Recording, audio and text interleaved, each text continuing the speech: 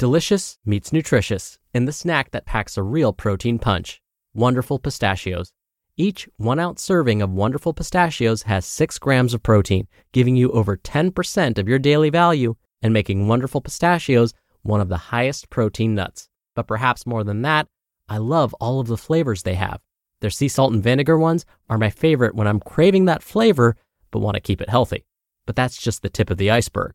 Wonderful Pistachios come in a variety of flavors, like chili roasted, honey roasted, smoky barbecue, and jalapeno lime, perfect for enjoying with family and friends or taking them with you on the go. Whether you're a pistachio purist who loves cracking open every nut, or you prefer the convenience of no-shells pistachios, Wonderful Pistachios has got you covered. Grab Wonderful Pistachios and elevate your snacking game today. So fill up with a healthy snack when hunger strikes. Visit wonderfulpistachios.com to learn more. That's wonderfulpistachios.com. Another day is here, and you're ready for it. What to wear? Check. Breakfast, lunch, and dinner? Check. Planning for what's next and how to save for it? That's where Bank of America can help.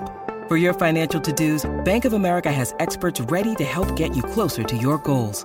Get started at one of our local financial centers or 24/7 in our mobile banking app. Find a location near you at bankofamerica.com/talktous. What would you like the power to do? Mobile banking requires downloading the app and is only available for select devices. Message and data rates may apply. Bank of America N.A., member FDIC. This is Optimal Health Daily, episode 239. Think you can fail only if you try? Think again. By Nia Shanks of niashanks.com. And I'm Dr. Neil, your very own personal narrator. Welcome to a Thursday edition of Optimal Health Daily. This is one of 5 podcasts where we read to you from blogs for free so that you don't have to read them yourself. So with that, let's jump right in and hear another post from Nia Shanks as we optimize your life. Think you can fail only if you try? Think again. By Nia Shanks of niashanks.com.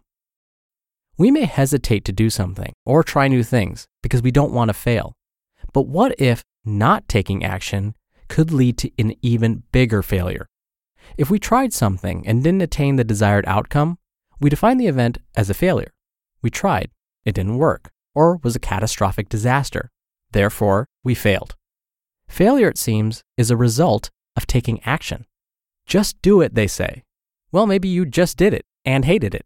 Or perhaps the outcome was worse than you expected or could have prepared for. This is why we can easily smooth talk ourselves out of taking action. Trying to avoid failure is a comforting excuse to not take that risk or try that new thing and remain safely in our comfort zone. Taking action is scary because it's an opportunity for us to fail. It makes us vulnerable. We say, if I do this thing, I could fail miserably, or the result may not be what I intended. The action may indeed lead to failure, so we procrastinate, make excuses, or put the thought out of our minds. We nestle snugly back into the welcoming warmth of our comfort zone, safe and sound from the big bully, failure. But it's time to redefine failure. Over the past several months, I've been examining this word, failure, to determine what it truly means and how it occurs.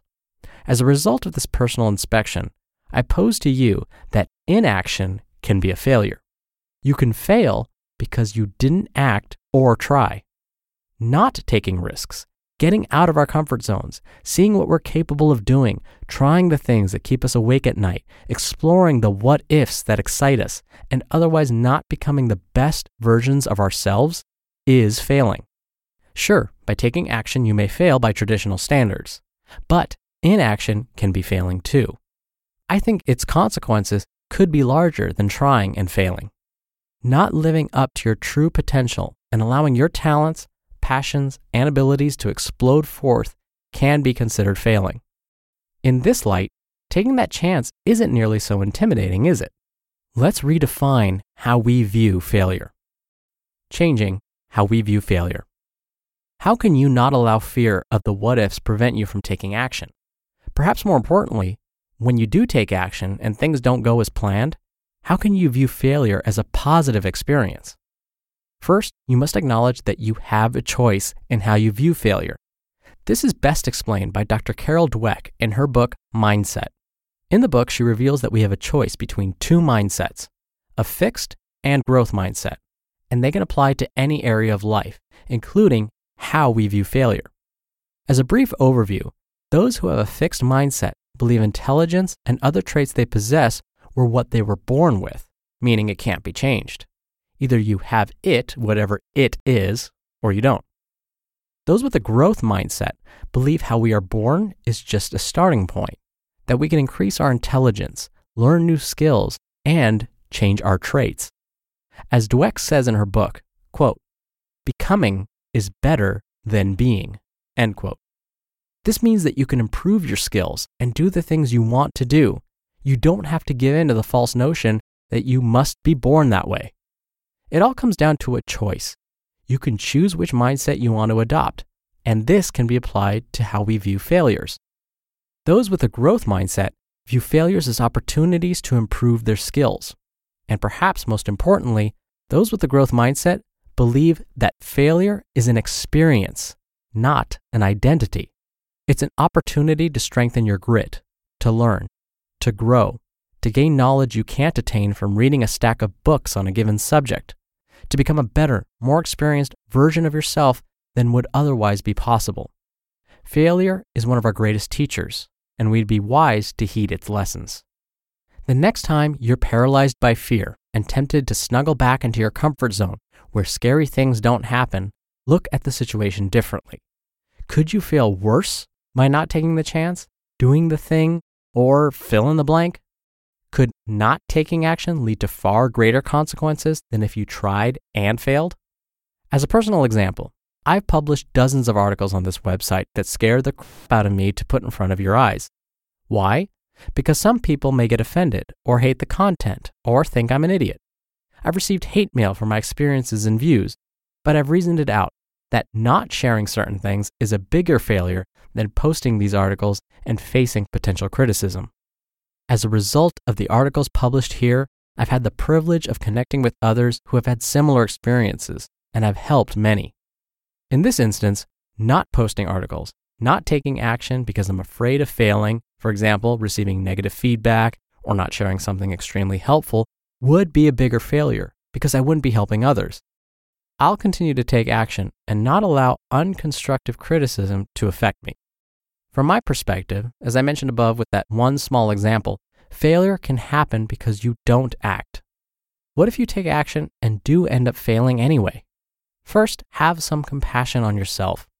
Second, harness the growth mindset and use that experience to make you better, smarter, and more resilient. You can do this if you want to. Remember, it's a learning experience. It doesn't define you. In the end, we all have a choice. When it comes to failure, don't fear it. Not doing the things you want to do can be a bigger failure. Should you encounter failure, learn from it.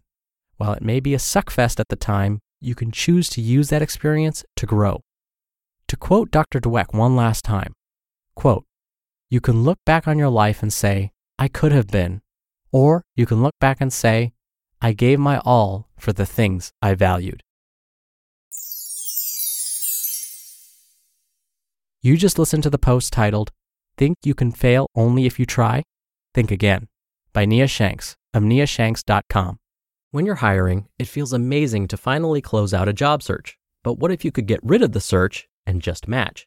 You can with Indeed. Indeed is your matching and hiring platform with over 350 million global monthly visitors and a matching engine that helps you find quality candidates fast. Ditch the busy work. Use Indeed for scheduling, screening, and messaging. 93% of employers agree Indeed delivers the highest quality matches compared to other job sites. One of the things I love about Indeed is that it filters out incompatible applicants. So when you're hiring, the process is much faster and you only have to consider applicants that are already likely to be a great fit. And listeners of this show will get a $75 sponsored job credit to get your jobs more visibility at Indeed.com/health. Just go to Indeed.com/health right now and support our show by saying you heard about Indeed on this podcast. Indeed.com/health. Terms and conditions apply. Need to hire? You need Indeed. I've admitted to many people that I'm actually quite high anxiety and quite an introvert, believe it or not. And if you don't believe it, you're with the majority. Most folks think that I'm an extrovert and have no problem talking to people and jumping right in and trying new things. No, I am not like that at all. For those that know me very well, that's kind of the opposite of me. Social interaction is great. I like it, but it actually drains me. I'm one of those that needs a nap after a party. I shared this with you because, again, I wanted to let you know that this is not natural to me either. Trying new things is something that I fight all the time, but I have to force myself to do it. I love that quote Nia shared from Dr. Dweck with regards to looking back on your life and saying, what didn't I try? Could I have been better? Could I have done this or that? I love that quote because I've actually started using that quite a bit in my own life. I don't phrase it the exact same way. I think of it more like this. On my deathbed, ooh, that's kind of morbid. Well, how about this? Near the end of my life, when I look back upon my life, would I say, gosh, I'm sorry I tried that. What a bummer. I should have never done that. Or am I going to be more likely to say, I should have just tried it? Knowing me, even though I fear change and I'm high anxiety and don't like new things or whatever, I know I will still regret those things that I haven't tried. I will likely regret less those things I did try and failed at. So if you're anything like me, I get it. It's not easy to jump in and try new things. I have that same fear of failure, but you can push yourself. It just takes a new mindset.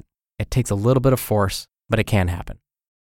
All right, that wraps up today's episode. Thank you so much for listening. As always, thank you for being a subscriber. Thank you for sharing this show with someone. I hope you have a great rest of your Thursday, and I'll see you back on the Q&A show tomorrow where your optimal life awaits.